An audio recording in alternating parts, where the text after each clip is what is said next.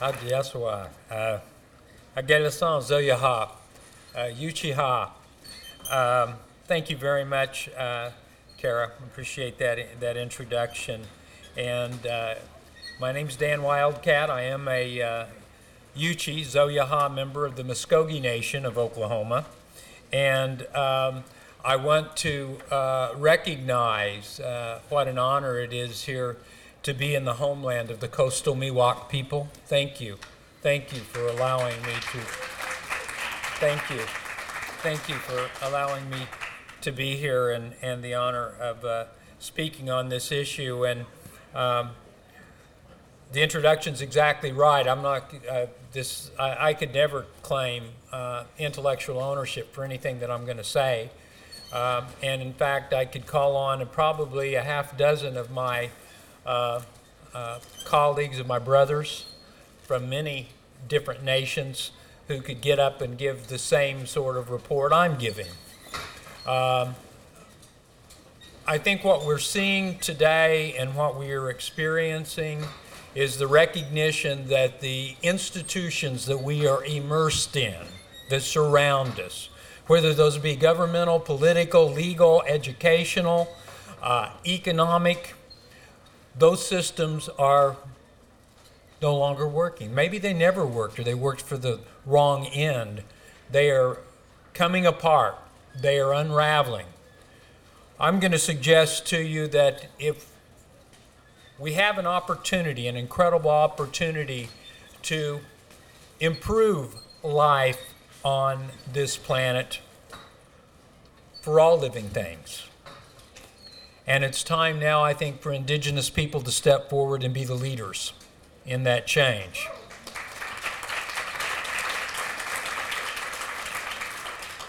So I'd like to report out very quickly. This is very similar to a kind of a summary I did at the first North American Rights of Mother Earth convening, which Tom Goldtooth of the Indigenous Environmental Network and I partnered with to convene at Haskell Indian Nations University. And it's real good to see a lot of my brothers and sisters who were there to help with the convening. Kalani Sousa from the Big Island, Hawaii. Kalani, thank you for being here, and Bob Goff, and a lot of our friends from Pachamama, and the different organizations that helped put that together. So before I go through this enumeration, let me just make something very clear. Let's begin with the beginning, with the foundation.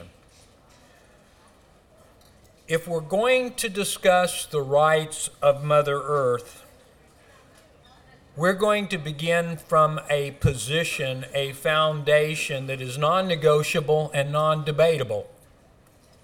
And we will not move off this foundation.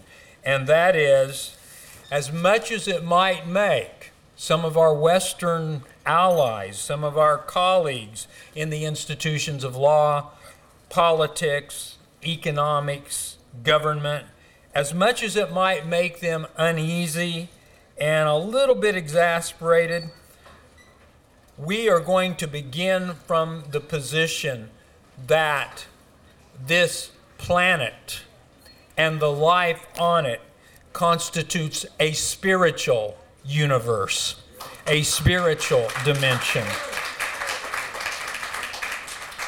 In fact, I like to quote my elder, Dr. Henrietta Mann. Some of you I know in this room have had the opportunity to hear Dr. Mann speak, eloquent, a Cheyenne elder.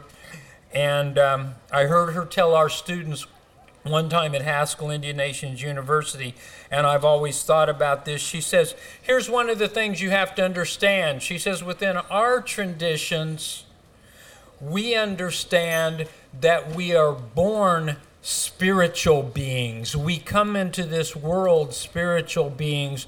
Our struggle is to find out how to become competent human beings. We're all working on that. What does it mean to be competent human beings? So let's go through these sort of 7 things I believe we must do in order to protect the rights of Mother Earth. And again, these aren't my ideas. These come from many people like Oren Lyons and Dr. Henrietta Mann and Oscar Coagley, and I don't want to start going through the names. I'd be here the rest of my presentation just going through the names of the people who've been kind and generous with me. The first principle, I think my friend and mentor Vine Deloria stated the best, and that is that we might think of our situation on the planet as follows. The powers of the places where we become unique peoples with specific cultures, languages, customs, habits, behaviors, material culture. This powers of place yield unique personalities. He called it power plus place equals personality. I think we need to recognize that the most important thing that we have to disabuse ourselves of in the modern world is this invidious distinction, this false dichotomy between nature and culture. If we can do that, there's great hope. Power plus place equals personality, not just individual personalities, personalities of peoples, unique cultures. Which leads obviously to the second principle. I wish Dennis Martinez were here. He's one of our great thinkers. Give him honor. And again, he came up with the word to describe this. He talks about, this eco-cultural restoration. And the second principle is that we must never allow ourselves again to ever entertain discussions of cultural diversity on this planet unless we're going to link that explicitly to the biological and ecological diversity of the planet, because that is what gave us these unique cultures on the planet. And to the extent that we continue down the path of acting as if there's a one-size-fits-all cultural or technological solution to the planet, we are going to continue to destroy the diversity of this planet. And it's a very deadly activity that some are engaged in. I think we need to explicitly tie any discussion of cultural diversity today to the biological, the ecological diversity that gave rise to those unique personalities, those unique cultures on the planet. Secondly, if we do that, then we can situate all of our discussions again into a whole new, we can liberate ourselves, because guess what? It's no longer all about us. We live as if we are in a room full of mirrors, and all we look at is ourselves and the things that we have made. We must situate education, we must situate politics, we must situate economics, we must situate morality into an environment that is a symbiotic interaction between cultures and the natural world, between peoples and place. The third principle, I would argue, the thing that we must do is argue that we are all involved in a nature-culture nexus. We are all engaged in a sort of symbiotic relationship with the balance of other than human life on this planet. The fact, by the way, that we don't see that today tells us much about what we need to change. We have, in essence, and to some extent, insulated ourselves into ignorance. The reason that it's hard to explain to people in San Francisco, Los Angeles, Detroit, New York City, Dallas, Texas, climate change and what it means is because they've never experienced it. It's kind of hard to experience anything when you run from your centrally air-conditioned and heated buildings to your air-conditioned, heated cars. It's just a box with four wheels. And we spend so much time literally segregated from the balance of this other than human nature that we're a part of, that we've become very ignorant of what it can teach us.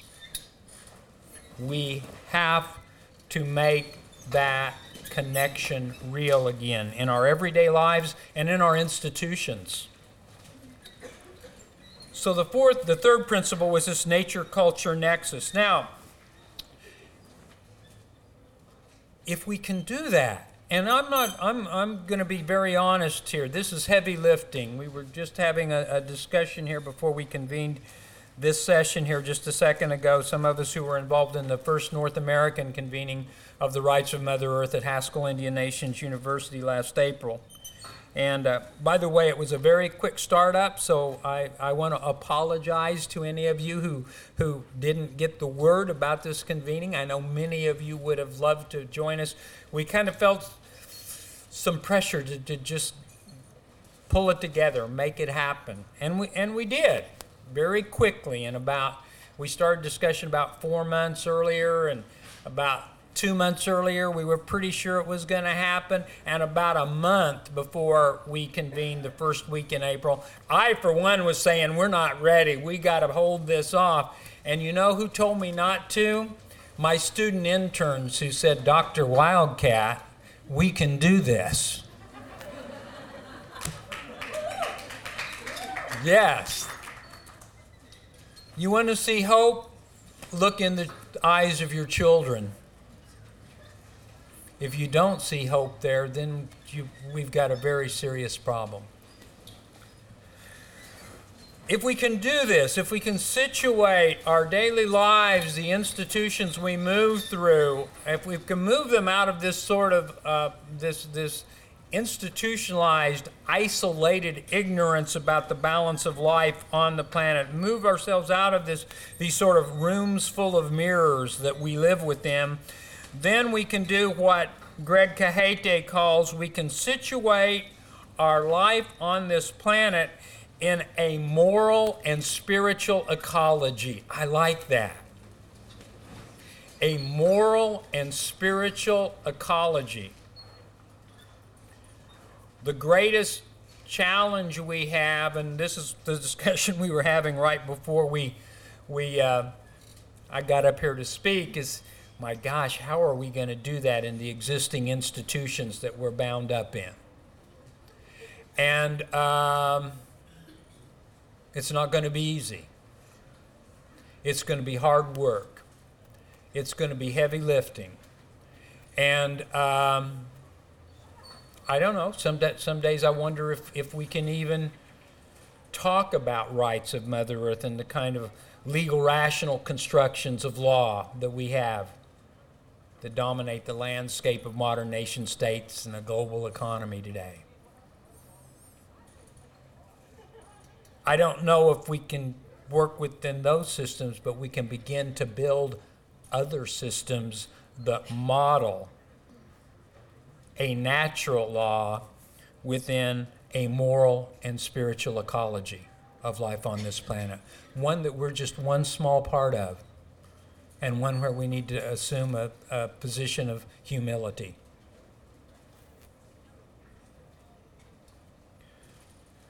So the fourth thing is, let's talk about a moral and spiritual ecology. We have to engage in that discussion. Now here's the good news.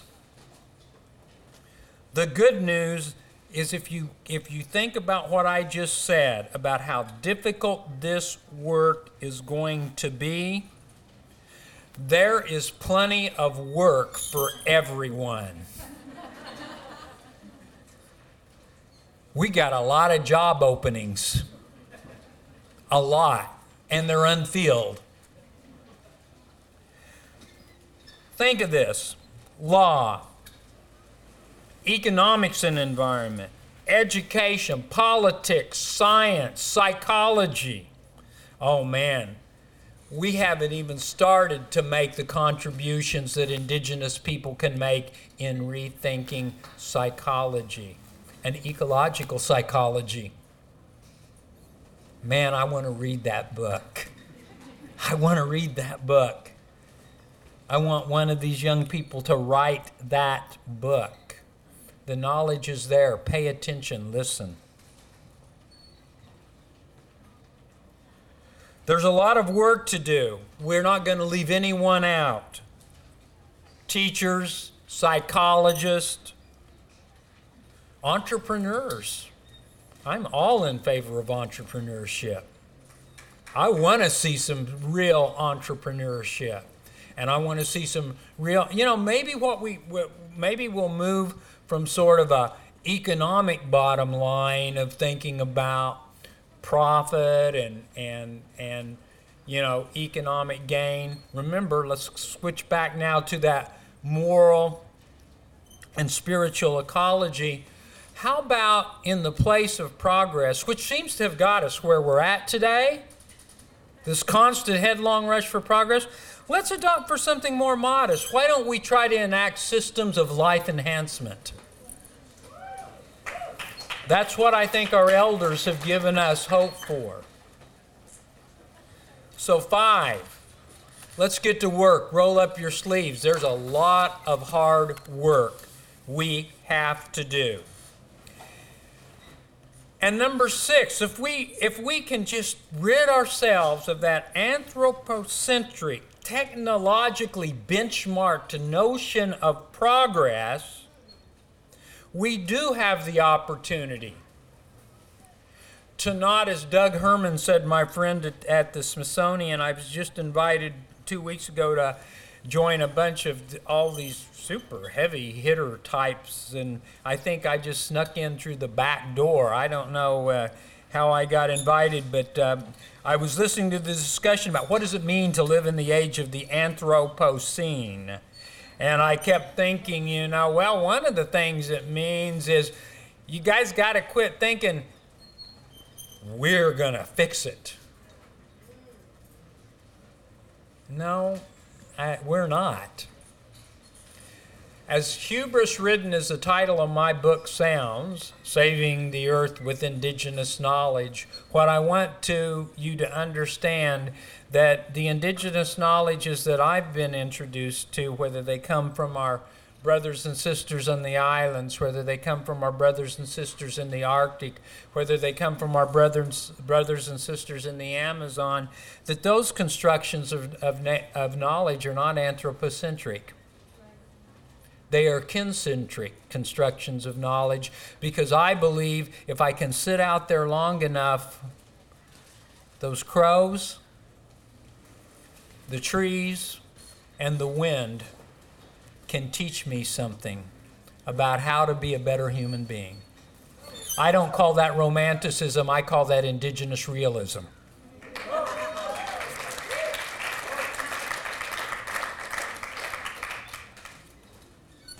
Number 7, my last point. Let's go back to where we began, that spiritual foundation. Let's resituate our lives very consciously in a nature-culture nexus, a symbiotic relationship. And when we do that, we begin to recognize that the gift of life, the breath of life that we have been given, is one that, if we pay attention, shows us that we are surrounded by diversity. We will need to employ technology. Our ancestors employed technology, but they never made the mistake of thinking that technology was something that could operate autonomously from the balance of nature. It seems today that the problem we have is everyone wants the one-size-fits-all solution. whether it be for democracy, whether it be for technology, whether it be for the environment. And I'm going to suggest to you the beauty of this Mother Earth is that she teaches you there are many technologies. There are many forms of democracy. The surface of this Mother Earth, this very thin biosphere that we inhabit, is the embodiment of diversity. To the extent that we see the world increasingly homogenized by a globalization, facilitated by media as much today as anything, and a marketplace, the biggest battle we have is fighting this homogenization that's trying to be laid on the whole planet. One size fits all, the best practice. See, let's find the best practice. There isn't one best practice, just like there isn't one best culture. If our life on the planet has taught us anything, is that we have many beautiful cultures on this planet, and this planet has, for most of our life on it, been a history of beautiful diversity. That is being threatened today. We talk a lot about the biological diversity, threats to biological diversity. We talk a lot about the cultural diversity of the planet. And as I said earlier, we can no longer afford to have either one of those discussions independent of the other. We must connect those. And if we do that, the point 7 is we will reject, because our mother, the earth, cannot afford a one-size-fits-all solution to climate change or to the environmental issues we now face on this beautiful Mother Earth. And I was in a discussion with the course I teach at Haskell called Native and Western Views of Nature. And we kept going around and we kept talking about, well, you know, so what ties us together? What ties us together? And I know in some forms of logic this would make no sense. But when this student said it, everyone in the class went, "You're right." That's where we begin. And the student remarked, "I think I know what we're talking about. We're all the same. We're different." Thank you very much.